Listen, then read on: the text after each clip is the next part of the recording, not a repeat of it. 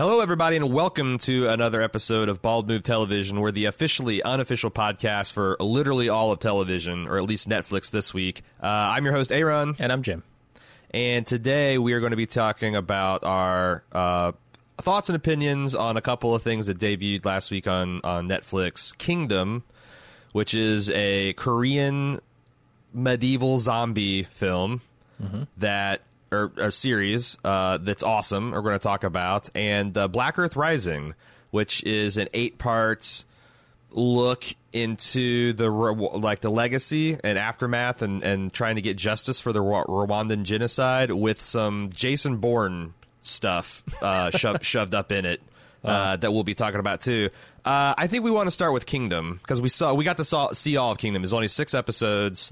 The longest I think is an hour. The shortest is like 43 minutes. It felt like a pretty brisk watch. I had a great time. Jim, what'd you think? Oh yeah, I really love my time with Kingdom. I think there are like 1, maybe 2 exceptions to just unbridled love here, but they're very minor. And overall, I thought this was an awesome beginning to what I hope is an ongoing series.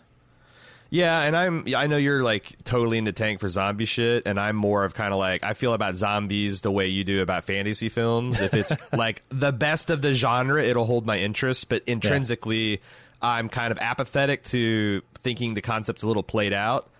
And if you feel like I feel, The Kingdom might be the prescription for you, because this is a completely fresh and interesting take on zombies that I've never actually seen before.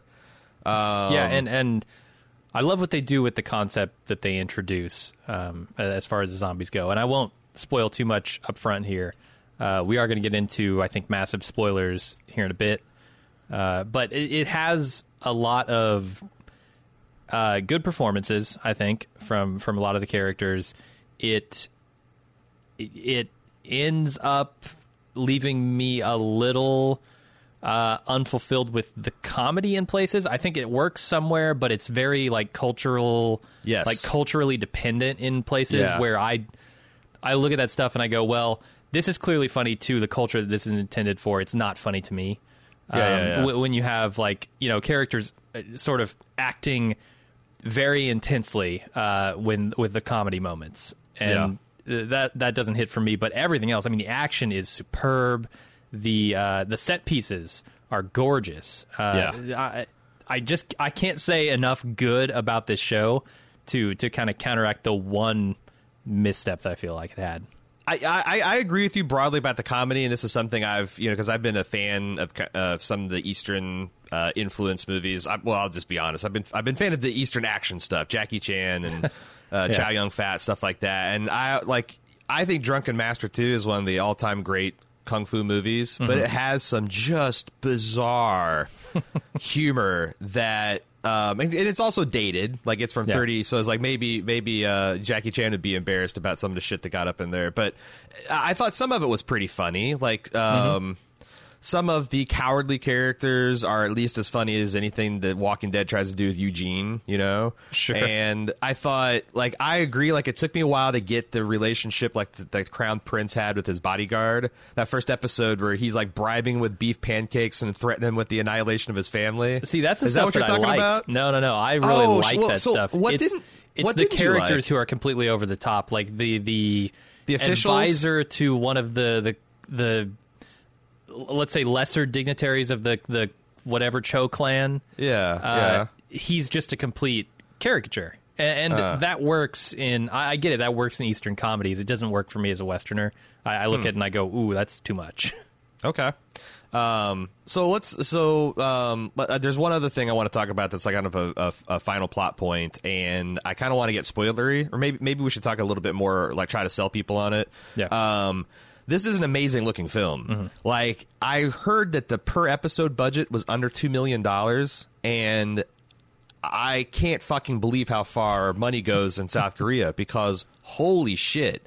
I'm going to assume that a lot of this like location work is just beautiful locations, and maybe there is some of these like fortresses and whatnot that they didn't have to build these from sets, but just the costuming and the location work in Korea is jaw-droppingly beautiful.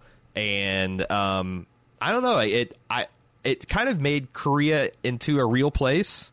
Like, I've kind of got in mind what Japan kind of looks like in like different periods of culture, because I've seen so many Japanese films, and the same thing starting, you know, in the 90s and 2000s with like China. But Korea is kind of like, I guess it's kind of a blend of the two. But I felt like I got like it's kind of like the way I felt about New Zealand after seeing The Hobbit. It's like, oh, this is actually a place, and I can kind of start thinking about like, wow, look at all the things it has to offer as a country. Does that make sense?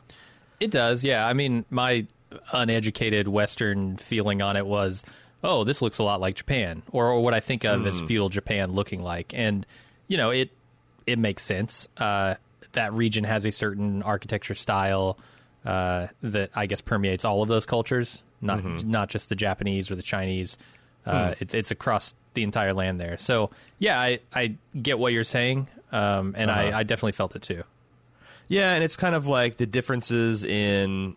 the other thing I thought was interesting is, even though like these cultures are really far apart, like how similar the European feudalism was to the Eastern, like the Korean and Japanese and China, like the institution of these kind of like lords and knights, and even like there's this one scene where they're like riding into battle and they had like flags, and I'm like, wow, it's amazing how different cultures can be, and yet like the way they practice like martial arts are like broadly the same. Yeah.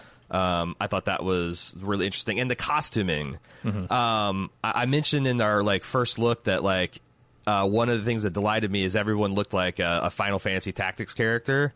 And okay. I think, and I'm like, so I thought some of this might be punched up when I'm watching it. I'm like, well, is this like, you know, a really realistic depiction of their feudal period, or is this like the movie Excalibur, where it's like someone's fantasy dream version of how the armor looked and how people behaved? And I don't know about the behavior and the politics, but from what I can tell, the costuming, like I did a bunch of research into this dynasty that was somewhere between the 13th and 18th century in Korea, and they have like these, you know, paintings of the different officials, and they all have those black mesh hats. Oh God, I love the hats so much. The hats are incredible. There's and like they've got like these giant turkey feathers, or what, like pheasant feathers, or what.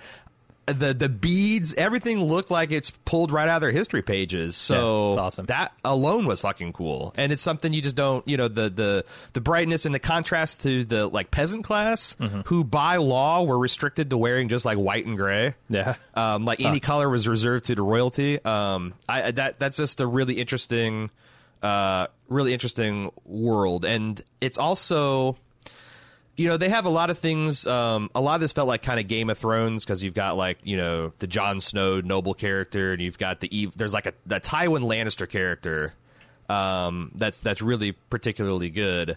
But there's also like just really to see like how the Koreans portray like a modern class struggle, like, you know, rich and powerful versus poor and lowly, to see like that essentially the same story that we play with in Western culture, how that looks like over in there, I thought was really interesting. Yeah, and the same struggle that's playing out now all over again, right? Yeah. And you know, the hats, which I absolutely adored, are just the tip of the iceberg when it comes to the beautiful aesthetic of this thing. Like, the opening credit sequence, in my mind, is unforgettable. Just this silhouetted body with the smoke coming off of it, and the acupuncture needles, and just like all, I don't know, it's beautiful. And then there's this the interesting origami kind of overlapping fabric shells to hide the body. And then it's almost like unsheathed like a sword at the end of it, and it reveals the symbol of the house or something. It's really cool. And then there's one shot in this series that stands out to me above all others, and it's when it appears a couple of times, but it's that lake that's out, I think, behind in the Royal Palace. That I don't. They must have punched up the colors or something there, oversaturated it, because I've never seen anything like that in nature. But it is truly beautiful. Yeah. It's like on r/earth porn. Absolutely. It's better than anything I've ever seen in, you know, Planet Earth 2 or whatever. So I don't know. They spared no expense. A lot of that $2 million must have gone just to cinematography, because it looks so good. I think they also had like a stellar cast. The only person that I immediately recognize is Bae. I think it's Duna, who has been in a lot of things. Jupiter Ascending. She played a starring role in Cloud Atlas. I think she was in Sense8. Okay, yeah. She was the physician, like the head nurse of the Physician City. The Physician Fortress, because some of these names I'm not even going to try to pronounce them. If it's not Anyan, I have no idea who it is. Yeah, but I thought that the performances were really, really good, especially amongst the Crown Prince and his bodyguard. The guy who played the Tywin Lannister role was pretty amazing. I wasn't sure what to make of the Queen until like the last episode or so, and then I'm like, oh, I see. Because she's not allowed to be much but this kind of like blushing China doll until later on, and like the villains were really authentically kind of either badass and cool or just vile and reprehensible. And then I want to say try to be non-spoiler things about the zombies, because these are kind of like the zombies with the twist in that they're extremely fast and like the ferocious kind of zombie. But they also have, because you think in like a feudal period, the guns are rare and it's all sword based. Like these type of zombies would reign supreme, but they're given an interesting weakness that's established early on, which is they're only active during the night. Right. As soon as the sun rises, they flee to like cracks and crevices and tries to stay out of it. And how creepy is that? Just the vibe, like seeing them run from the day. And just hide themselves into cracks, smash into each other like they're like rags stuffing themselves into crevices. Yeah. It is really unnerving, and you'd think like that weakness would be laughable, right? But because it's executed in such a creepy and believable way, and because it provides a nice little kind of like pacing, there's like the respite of the day where it's like, can we get far enough away from these to be safe, or can we erect a hasty barrier, or should we protect these important people and leave these citizens behind? Or should we there's all these moral, the ruling class that this is a problem and they need to take care of it, right. Like there's all these like really cool tensions that are explored individually in every episode. Now I was I was let down, but I think mostly I was let down because I thought this was going to be a standalone series. And I'm just like, wow, I don't see how, but this must be a hell of a final episode. Oh, it's only 43 minutes. Wow, this must be action-packed if we're going to wrap up. This is decidedly a to be continued. Absolutely, yeah. But, I wonder if it was, like, I wonder what the politics of making this was. Like, this seems like maybe it was an expensive South Korean project, and they're like, let's do 6 episodes and get to, like, a really good, like, this was going to be, they're setting off what's probably going to be the most expensive scene that they're going to shoot in the history of the show. Let's see how it's let's see how it's received before we greenlight a second season and spend all that money. But I'm hooked. And there are some big scenes in this show too. And like, yes, I without saying what happens, I think the opening of episode 3 is one of the best things in the show. Yeah, it's opening 20 minutes are just awesome in my opinion. Oh my god, stuff I've seen a lot of zombie shit at this point, and takes that are brutal, but not in like an excessively graphic violence. Just the genuine horror of the situation is this top notch. Yeah. Do you want to talk about spoilers now, Jim? Okay, let's do it. Hey, before we talk about the episodes, I want to handle a little bit of housekeeping here. First off, big thing at baldmove.com was our 5th annual Baldies Award. If you'll notice, your Bald Move TV feed has been kind of inundated with 5 podcasts about the Baldies. That's what it is. There's one that's the award ceremony, and then the others are like hours of conversation and debate and argument about how we arrived at all of our best of lists for the year. There is audience voting. There's all kinds of cool stuff. Check it out if you'd like. Also, something that's happening next week is our 2nd annual Not Quite Groundhog's Day Marathon. You can go to our hub of information at groundhog.baldmove.com. But the short form is we are watching Star Wars for 24 hours, all Star Wars movies in chronological order on Saturday, February 9th at twitch.tv/baldmove. We're trying to raise money for the National Alliance to End Homelessness. Last year, we raised over $10,000. We'd like to do even better this year. So if that sounds like a good time, check out twitch.tv/baldmove on Saturday, February 9th. Anytime during the day from midnight to midnight, we're going to be watching Star Wars and raising money for the National Alliance to End Homeless. Again, groundhog.baldmove.com if you want to see the exact streaming schedule and stay up to date with news of the event. Take it away. Oh, well, let's start with that opening of episode 3. Oh, my God. That it has both like some of the most terrifying zombie action, but also some of the funniest at the same time. Like that, I guess I would call them stocks. The board essentially that the prisoners inside that jail cell are attached to. Oh, yeah. Where one of them on one end gets bitten, and then the whole night this guy is trying to keep this other zombie from pushing him toward the grappling zombies at the gates. See, I did not see that as funny. I thought that was extremely stressful. Oh, it is, but it's hilarious too. You're fucked up, Jim. Yeah.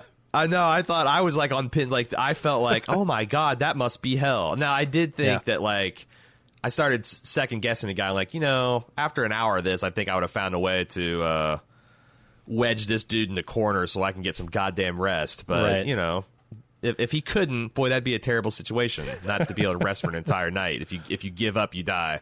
Yeah. And like the stuff they did with the kids. Because I think it's a pretty hoary trope and they do this only once other than this one occasion where someone sees a dead body get off the ground and they got blood coming out of it and their eyes are filmy white and they're growling and rasping and their teeth are sharp and they're like, like it's a old woman saying, "Oh, it's my son," and she goes, "I mean, come on, man! Like, even if you don't know what a fucking zombie is that a really like a human reaction to have? Maybe I'm the fucked up one, but with children, doing it with a child, that seems like because everyone it's a common sport to scare your child, and then they like I don't agree with it, I don't like it, but I've seen parents do it. I don't think they're crazy." They scared a child. The child starts crying, and they're, "Oh, it's okay, baby." That's essentially what happens, except for the mom's a zombie, and she's never going to stop, and she's going to eat you. Holy fuck! And your baby sister's going to see it all happen from inside a chest. Yeah, I thought that's the scene you were talking about. No, that's fucked up. And it's, I feel like it brings a level of honesty to the show in a weird way. Yeah. Like kids are not unaffected by this thing. They're not going to magically go unscathed through this ordeal simply because they're children, and we can't show that to you. There's got to be consequences. I've been thinking about that little girl, like, if she survives this, just the survivor guilt of, like, because it's pretty clear that she shouldn't have been peeking out of that basket, and she was going to get eaten, except for her older sister came in and got eaten instead. Yeah. Like, if she remembers any of this, I want to see where she is in season 6. Right. Because she's going to be like Arya Stark on a million different self-destructive steroids. But yeah, it's shit like that, I mean, she wasn't an important character. It just sold the it elevated the scenes of just faceless, mindless zombie violence going on and the outside in a way that a lot of shows like The Walking Dead typically don't stop to do, or if they do, their efforts are kind of risible because they're never willing. It feels like they're never willing to go this far. Yeah, like with gore and violence, but the psychological, like I don't know. Yeah, that's what I'm much more interested in my horror is less. Look, I like the gore porn kind of stuff too, but when I'm looking to be scared, when I'm looking to really engage with something, it's more about what are the effects of this thing and portray those as realistically as we think we possibly can. I would also say like the underlying plot here is really good, and the way they unfold that is awesome. Like this whole idea of the resurrection plan, right? Bringing is essentially like fooling people into thinking that the king is still alive until they can steal a baby from the underclass and proclaim it the new crown prince, and thereby being able to rule for at least another 18 years, I assume, or however long it takes a Korean king to come of age. Right. They're trying to cement their power. I think that was a really interesting thing, and then having the chase of the actual crown prince across the land. Was framing him awesome. as a traitor. Yeah, it's very it's kind of like a King Theoden situation from the Lord of the Rings, except for King Theoden's actually a zombie. that no one can be admit to see the king because the king's ill, and he's still alive. You can see him move around. Right. Like it is kind of brilliant. And this guy that I'm saying is a Korean Tywin Lannister, like plays his cards so expertly. He's got like this delicate balance of power, and like even handling the reveal of the emperor's current state to the advisors, they give enough doubt. Because I'm putting myself in their world where these people probably believe that there's some kind of divine, just like any other European power. This is some kind of version of God's will that's caused this king to be, and he's still alive, and the crown prince is trying to conspire. Like just enough moment of doubt to where he could go and snatch, like eliminate the last few political rivals to his power. I thought it was really, really brilliant how it was handled, and seeing the political machinations. When they're at that level, some of the rural stuff with the crown prince seemed pretty cartoonish and buffoonish to me. Yeah. But maybe that was the point. Yeah, I think when we get out of the like power centers of this kingdom, then it becomes a little sillier, and those rulers are not as adept as this. I guess the father-in-law of the queen. Is how I read it. So I could maybe see it. These are people who are, not at the top of their game, but they are running this prefecture or whatever simply out of, their loyalties that they've sworn or their birth or something like that. Well, there's also, like, I think an idea that this clan that's kind of taken over the royal family from outside has, like... They're kind of ruthless and power hungry and greedy, and they've also appointed a bunch of maybe buffoons and relatives. And I guess there's a little shades of like this is a common trope when like the king returns, the rightful king returns, and he comes back and like there's a slovenly drunken guard in place, and he's so I guess this is kind of the Korean version of that, like. The central government's kind of gone to shit because of all this corruption. The stuff that's happening at the top mirrors the rot that's happening at the bottom, too. So, but otherwise, I thought the Crown Prince, I was actually, because, the other thing, I like how that the Crown Prince's bodyguard is kind of like a clown, but he's also super badass. Ceci and I are having a debate. I'm like, you just watch. This guy's going to prove himself to be a badass in, like, some scene. And she's like, no, he's just there because of nepotism or whatever. And then he busts out that bow and arrow and kneecaps a zombie and saves the Crown Prince. I'm like, aha, he's a badass. Yeah. But he's not the biggest badass in their troop.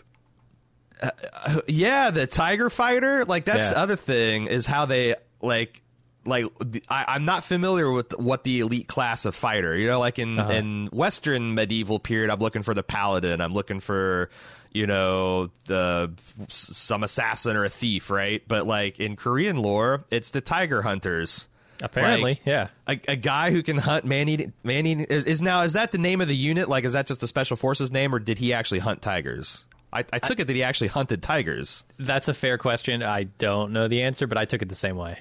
And I'm thinking, like, well, if a man can, a tiger's like, what, 1,000 pounds of ferocious muscle, and like, if you can stand toe-to-toe with one of those, then these fast-moving zombies are kind of your speed. Yeah.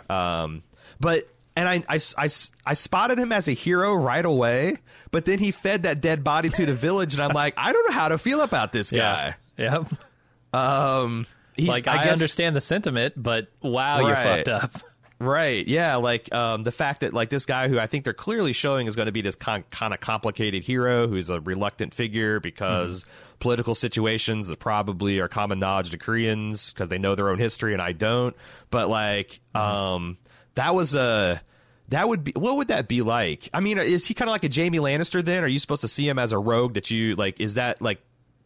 Are you supposed to see him as this kind of rogue that shoved a child out of a window when he fed, or is that supposed to be a little bit more understandable? Or that's a really good question, and I don't know just because of the cultural disconnect.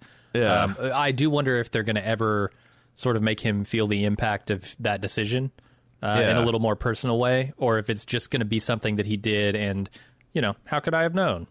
Yeah, I don't know. It's interesting, and I like.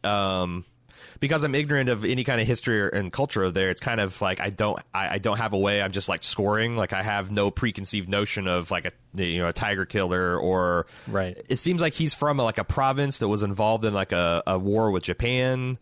And there's like some deep kind of secret there that I'm not understanding. And there's also a lot of allusions to this like famous war hero that's been in 3 years of isolation. Yeah, that's Anyan. Yeah. Oh, is that the guy, the general's name? Yeah, it's the only name I know from the series. Okay, because he could be like the Korean George Washington. Like if as soon as you heard his name, it'd be like, oh, I know that guy. He's going to be, but I don't. So it's like, okay, I just wait to see what the show tells me about him. Yeah, and I think that's really fun. Mm-hmm. Do you want to talk about the one central issue that you had? Because I think it's probably the same. Oh, I mean, it's honestly the guy whose character introduction is him running very very quickly and very rigidly up the street. I mean, this is Asian comedy. I've seen this in many things before. It's nothing new to me. It just never hits with me because these characters are not believable in any way. But like the guy who is like essentially the war hero and the physician, the female physician, come into this town and tell them, hey, look, these people are all dead. Right, when they've collected the bodies from the other town, and they've got them covered and out in the square, and they're like, "Look, all these people are dead, but they're not dead. They're coming back to life here as soon as the sun sets." And this guy in a white robe is advising the head there not to believe them, and eventually he's the one on the boat who's like eating. Stuff very vulgarly, right. While the zombies attack and stuff, and that guy does not do it for me. It's just a cultural disconnect. I get it. Like this is funny. Is he supposed to be like a worm tongue, slightly more comedic worm tongue figure from Lord of the Rings? Oh, I don't know. I'm trying to think if. Because I kind of agreed that like maybe he was over the top, but I wasn't sure if he was supposed to be interpreted as funny or just like how literally out of touch. Because like the whole boat full of these noblemen, they're like justifying in their own mind how like 40 of them are taking this spacious ship and just abandoning their entire province behind them, and they're like, well, we're the pillars of society, we must rebuild. And I'm like, with what, motherfuckers? Yeah, you're not going to do any work. Look at you guys. Even if the spirit was willing and the back wasn't broke, you guys have no idea how to make brick, let alone mortar and level. Like this is it's like the folly of that thinking and how stupid and out of touch and what do they think is going to happen even 24 hours from now when they don't have their servants and they don't have their food and any of that. I thought it's like maybe not comic relief so much as just like just to show like just how fucking stupid they were. But if it didn't land, it doesn't land. Yeah, I think that those characters are half comic relief and half like commentary on the societal structure. Yeah, for sure. But the part that was comedy didn't land for me. The other stuff did. Right. So it's weird because I thought the problem I had, and I just realized maybe I misinterpreted this, is do you think that the Korean Tywin Lannister knows that his daughter is not actually pregnant? I assumed so, but I don't know that that's valid. That's the correct assumption. I thought, and I'm the exact same way, because I assumed as I was watching it that that this twist at the end, which is the game within the game they're playing, is that her father doesn't know that she's not actually pregnant. And she is like sponsoring this women's clinic so that she can, guaranteed deliver a son. But I can also see how that could be just Tywin Lannister's plan. But they had this weird conversation where he's like, all of our power depends on you in delivering a son, and it must be a son. And kind of like, well, if you guys have this plan engineered, why would you be having this weird conversation in private chambers? That's a good point. And then it was kind of a reveal. And I'm like, I thought maybe it was a little much that she had faked the entire pregnancy when that was the reveal. And I'm like, but I'm like, I don't know why I feel that way. It just, I guess, was a twist I wasn't anticipating. And it kind of landed flat. I'm like, wow, but also it puzzled me because I thought the show was wrapping up. Right. And that was just like what kind of fucking weird into the movie is this going to be? But yeah, so I don't even know if that's a flaw. Now, if I'd gone back and just anticipated that, hey, this is the last episode, there's going to be a bunch of twists for next season. Yeah. I don't even know I would see it as a flaw. And so we got to talk about the biggest twist, which is Okay. the final couple of minutes Jesus. of this season. Yeah.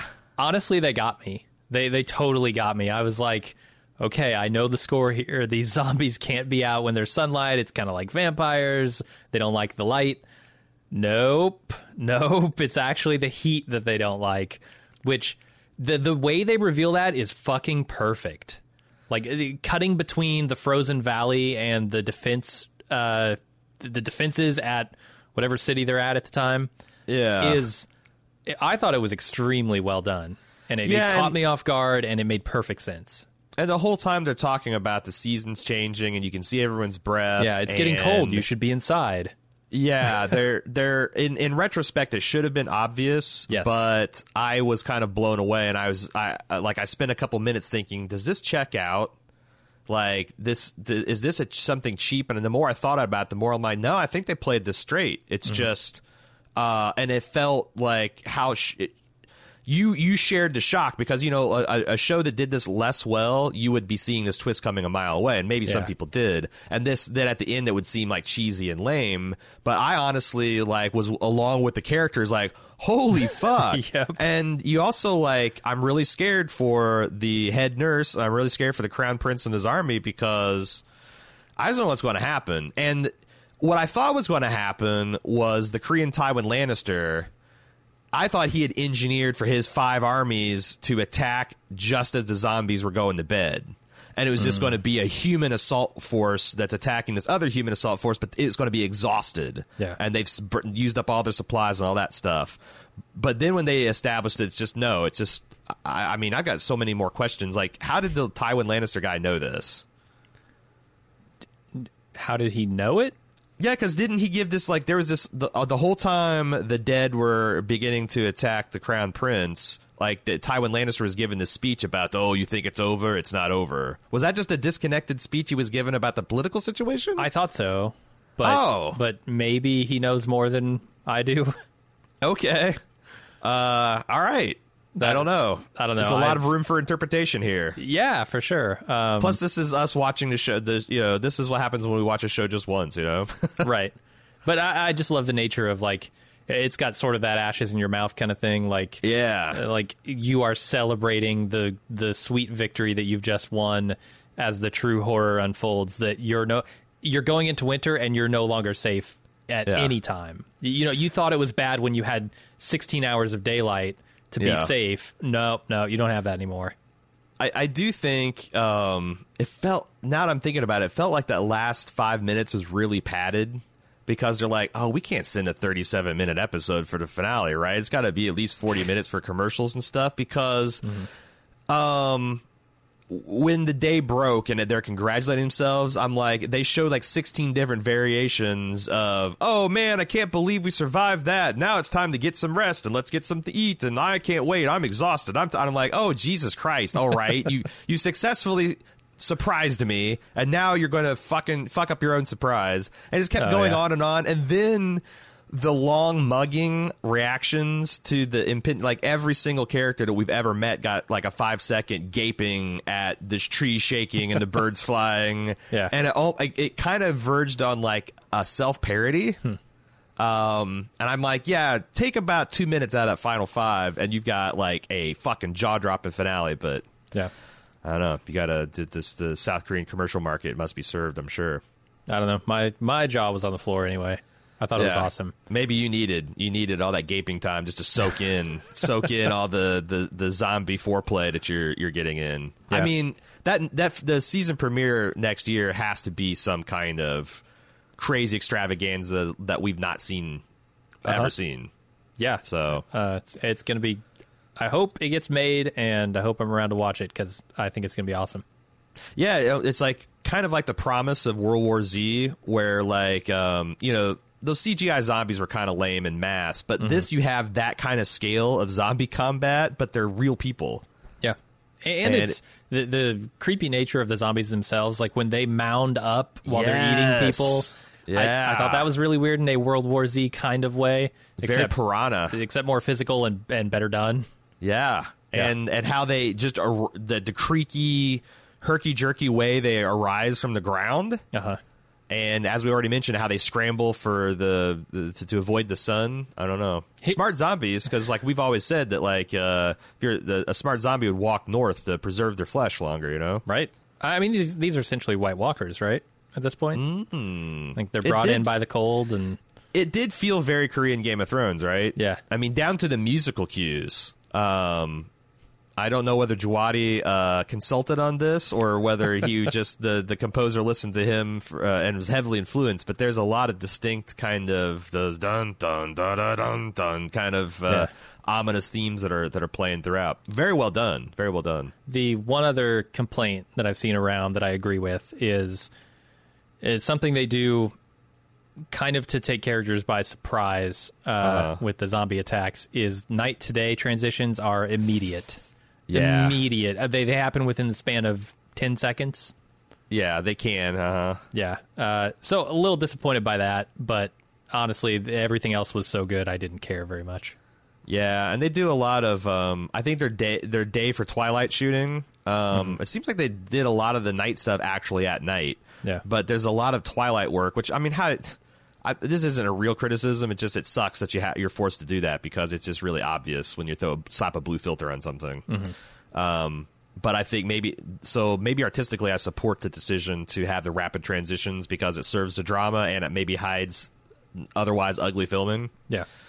But I mean, if this were Walking Dead, where none of the other pieces fit quite right either, we would be screaming up a storm about this night to day transition stuff. But everything else around it is so strong that honestly, I don't care.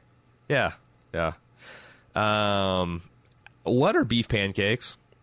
Dude, hamburgers? I mean, that's as near as I could get to a beef pancake in my mind. Yeah, I was trying to think like what a beef pancake is and why it would be for dessert. Well, I did very much get the impression that meat was a commodity that the underclass does not have access to in this world. Loki seems like there's a famine going on. Yeah, and I think that might just be the steady state of Korean underclasses in that time. Is kind of what I was gathering. Like these people had almost never had meat in their entire life, which is shocking because there's so many mountains around, right? Like you can go and you can hunt, you could bring back some meat, but outside of the strictures of being provided meat by the king. Yeah, it does seem like that that was heavily illegal. Okay, and would get you executed for, because they even said like, how you dared to hunt a deer without the king's permission. Oh, okay. It's very Robin Hood Man in tights. Gotcha. Except for that guy, even the fucking tiger hunter didn't have the balls to defy the king. He just cut up a corpse. Yeah.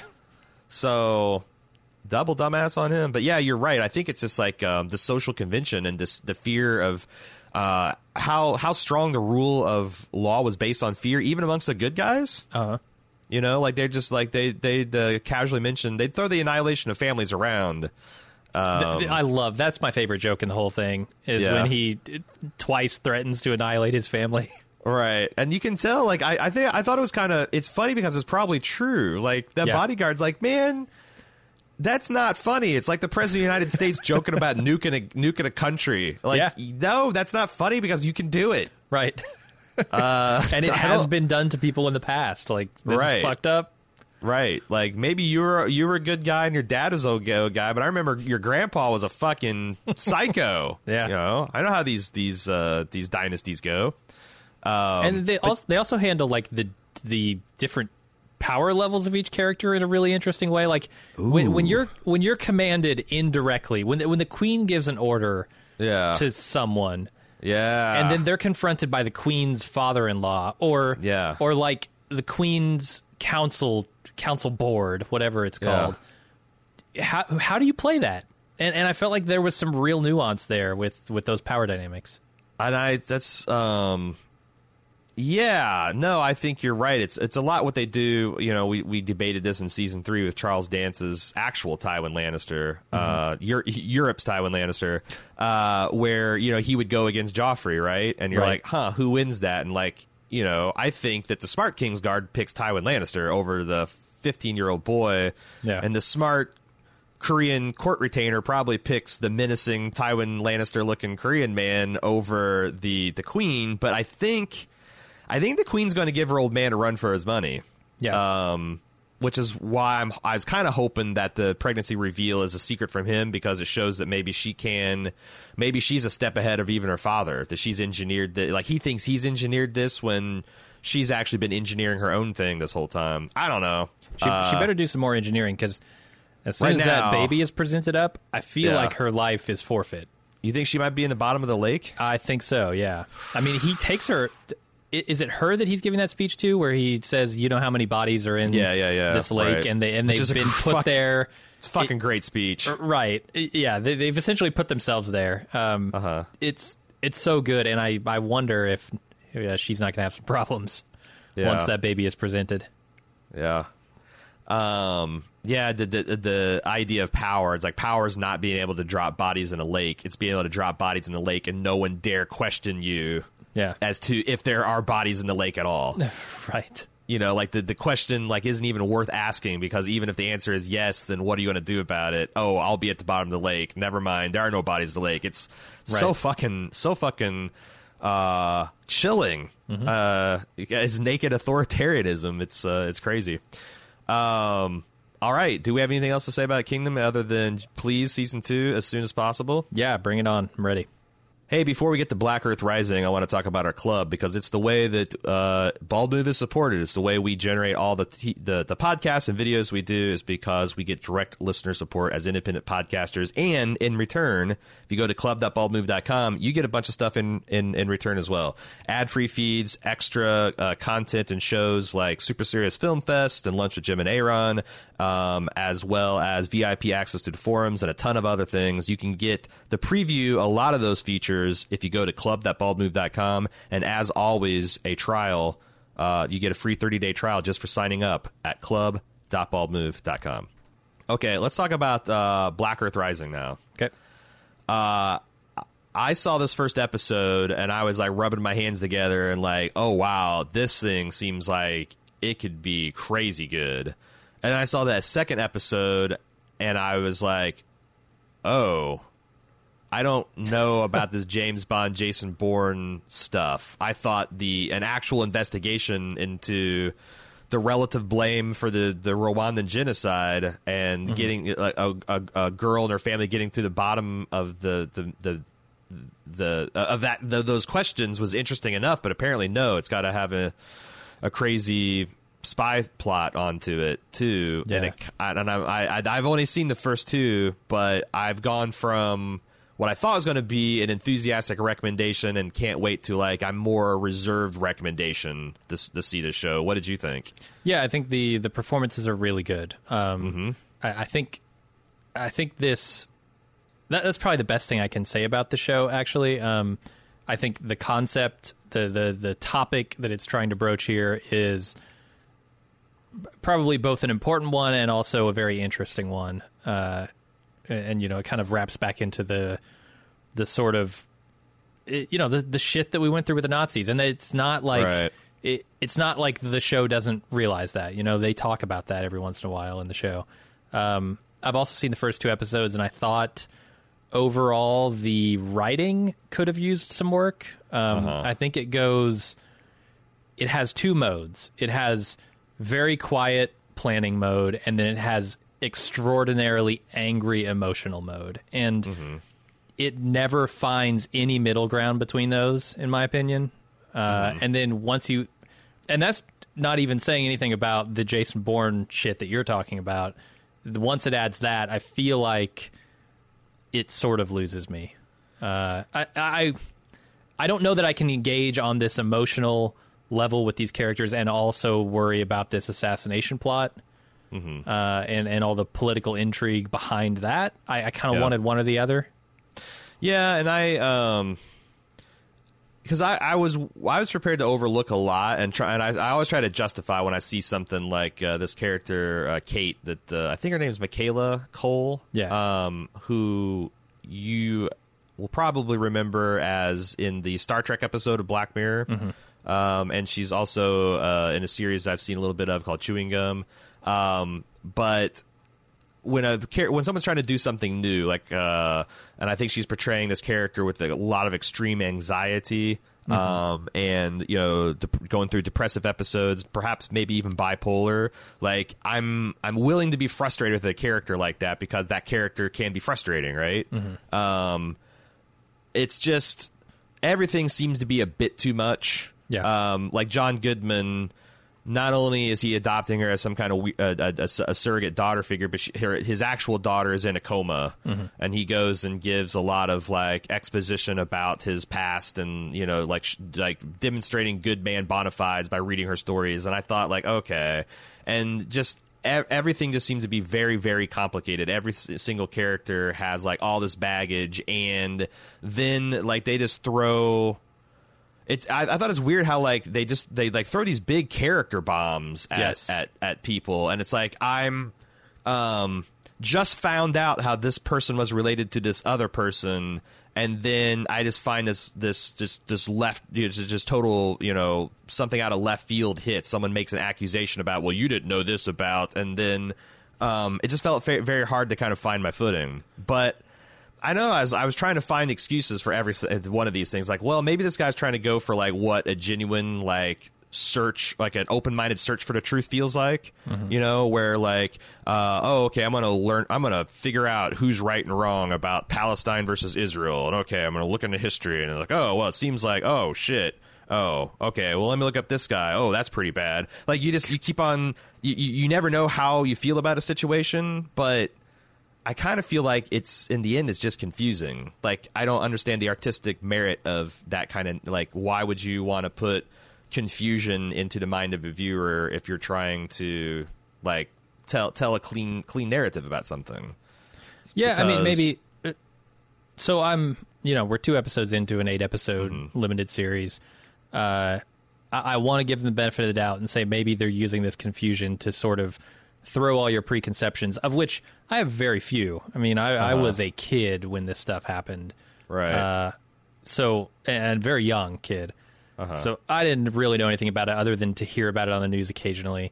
I want to say that they're trying to throw all this confusion at you to sort of reset your preconceptions of what, very bad genocide. The Hutus killed the Tutsis. Right. It's I saw that Don Cheadle movie. Right, black and white here. So I don't need to think about it. No, they want you to think about it. They want you to open your mind a little bit. And by confusing the issue a bit with characters who are on both sides, espousing different opinions on it, and even the central figures being conflicted about where they stand on it, I think is, like, especially the mother of the main character here. Yes. I think she had a lot of conflict within her, and that was some of the most interesting stuff, is getting to the bottom of where the blame lies and whose right it is to bring justice to those victims, and how you go about that. I think that is the most interesting core of this series, and exactly. It is very interesting, but they kind of fuck it up with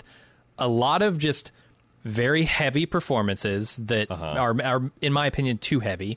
And then, like you said, dropping character bombs. Like, there's this second episode reveal about an affair that she's had with some guy that I don't know from Adam. Yes. And they drop it like it's supposed to be a big thing. The writing just feels clunky. Everything outside of like that main question feels like it was poorly thought through. Right. And I just feel like like you said, some of these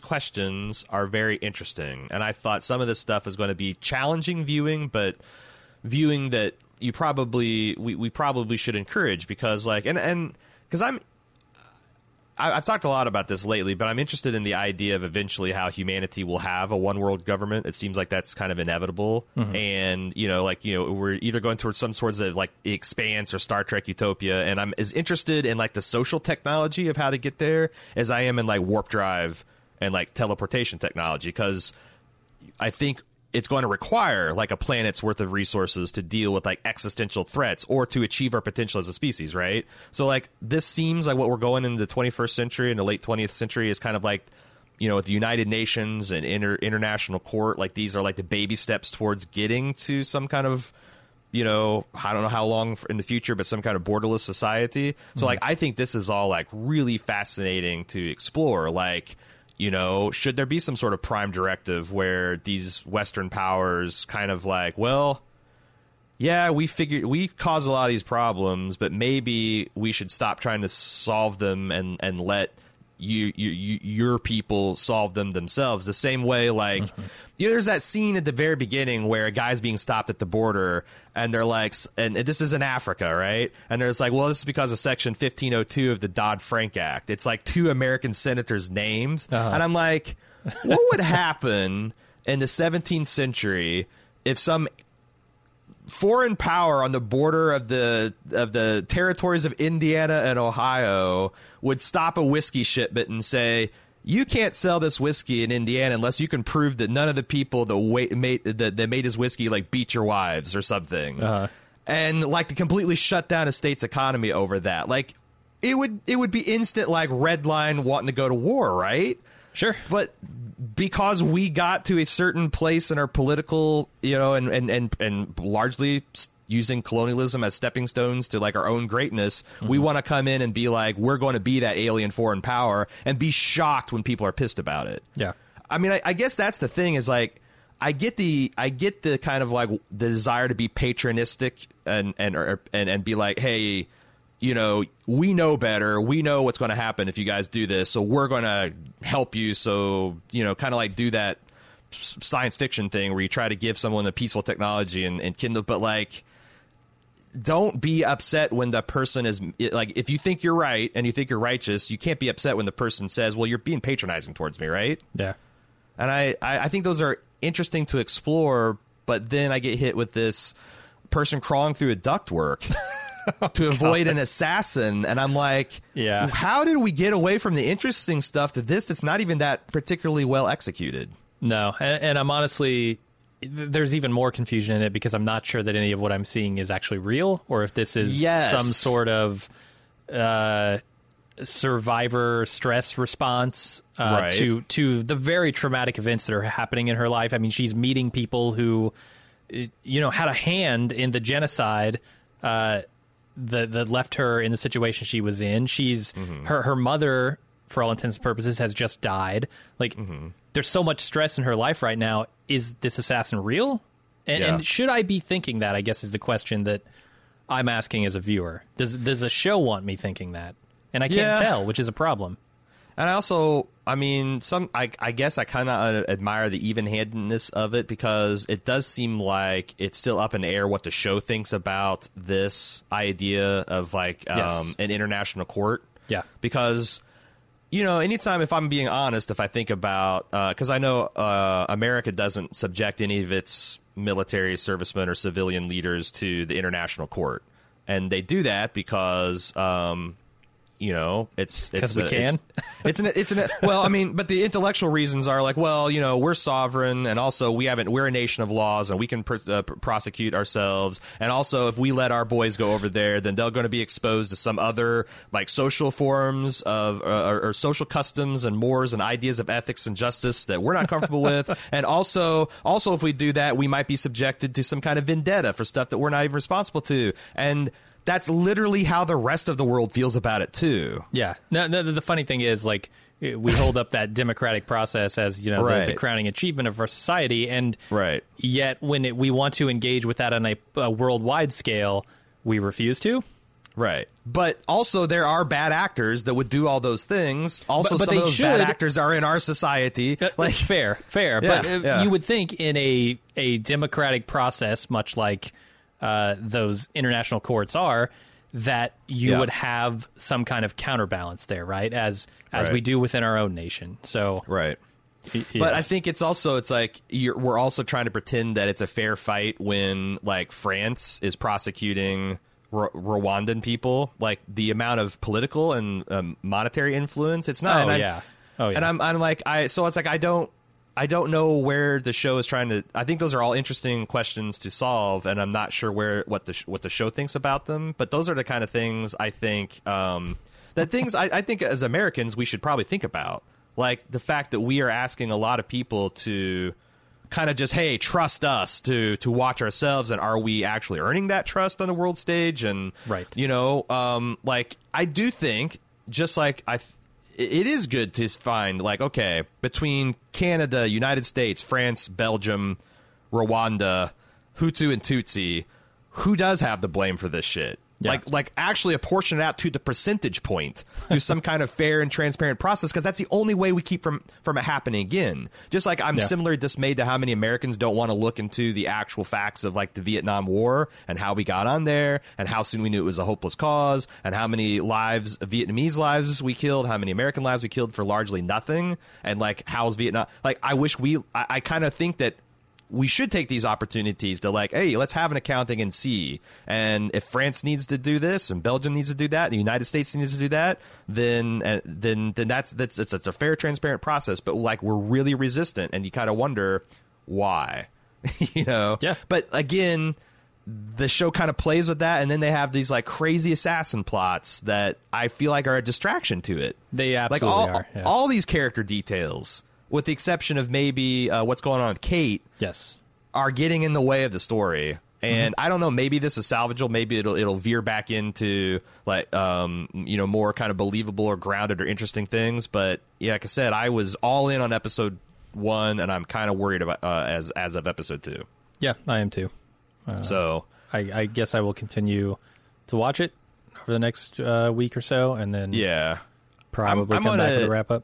I want to watch one more episode, and then if I'm still feeling conflicted, I think I'm going to start reading some reviews, because I know this has been out for American audiences, like for some, it's been out everywhere since Friday, but I think this got a release like at a film festival. Or, I think it was some Tribeca, kind of, yeah.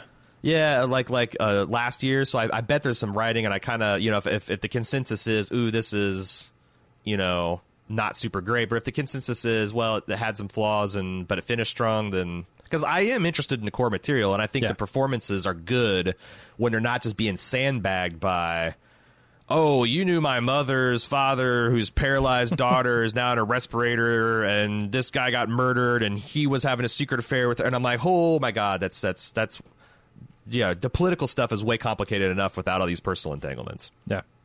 All right. That is our look for I think that's our podcast, right? Yeah. Hold on a second. I should have had this ready to go. Talk about what we're going to talk about next week. I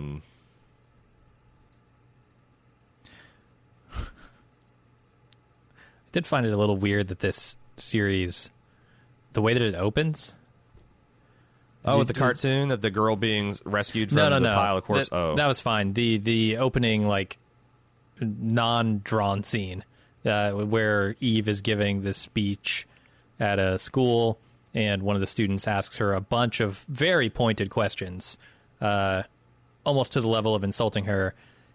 It was weird to me that, like, this series that is about the plight of the Africans, and maybe I understand this a little more after watching a couple episodes, but it opens focused on the white woman of the series, and very heavy-handed with its premise, just beating you over the head with it. And that seems to be the tool of this show, is the hammer smashing you. I thought that sometimes I've seen in like social justice circles that there's like a shit test at the beginning, like just like to a black kick you out of like the a show. Black intellectual will like start a talk with like, well, of course we know all whites are racist. And that's just to filter out all the people that are going to be like, whoa, fuck, I know. It's like if they're like, they're just like, okay, now we got some people that at least have, like, I'm going to get on to my and I felt like maybe that's what they were doing. Like, Dear White People on Netflix did that too, where they like in the very first episode, like the title was offensive to white people, and the very first episode is a 5-minute monologue of kind of like, if you can't stand to hear this, then get the fuck out, because like it doesn't care that the audience is white people. And I'm like, well, this is a curious, and I wasn't offended by it, but I'm like, this is a curious way to open what I thought was going to be a persuasive piece. Yeah. So, and now that I've seen 2 episodes, like, it doesn't seem to be leading too heavy on that, like, Black Power kind of, or like, like completely anti-colonial. And I'm like, but I don't know, maybe the idea was to like present a purely pro-Black opinion contrasted by what is clearly a pure colonial opinion. Like, she's pretty much unrepentant, yes, we are the daddies and mommies, and you are the children, and we're going to do what's best. Right. You know? Like, she essentially says as much. So, but it is... yeah, that's the reason I haven't done a political podcast yet, man. If I knew a way to talk to people that would get them to actually engage with the material that they need to engage with, I would have been doing it for like 2 years. Yeah. But I see so many people try and fucking crash and fail. I don't fucking know. All right. The only thing we have, I think, for Bald Move TV next week is Russian Doll. Okay. Which I don't even remember. Yeah. I'm sure it'll be good. It'll be great. So, yeah, I should just say that. We'll be at it next week with Bald Move TV. We're going to be talking about the new series Russian Doll, if you want to check that out and follow along with us. And we are going to also be watching Velvet Buzzsaw, Netflix original television show. So check that out. We will see you next week with another Bald Move TV. Until then, I'm Aaron. And I'm Jim. See ya.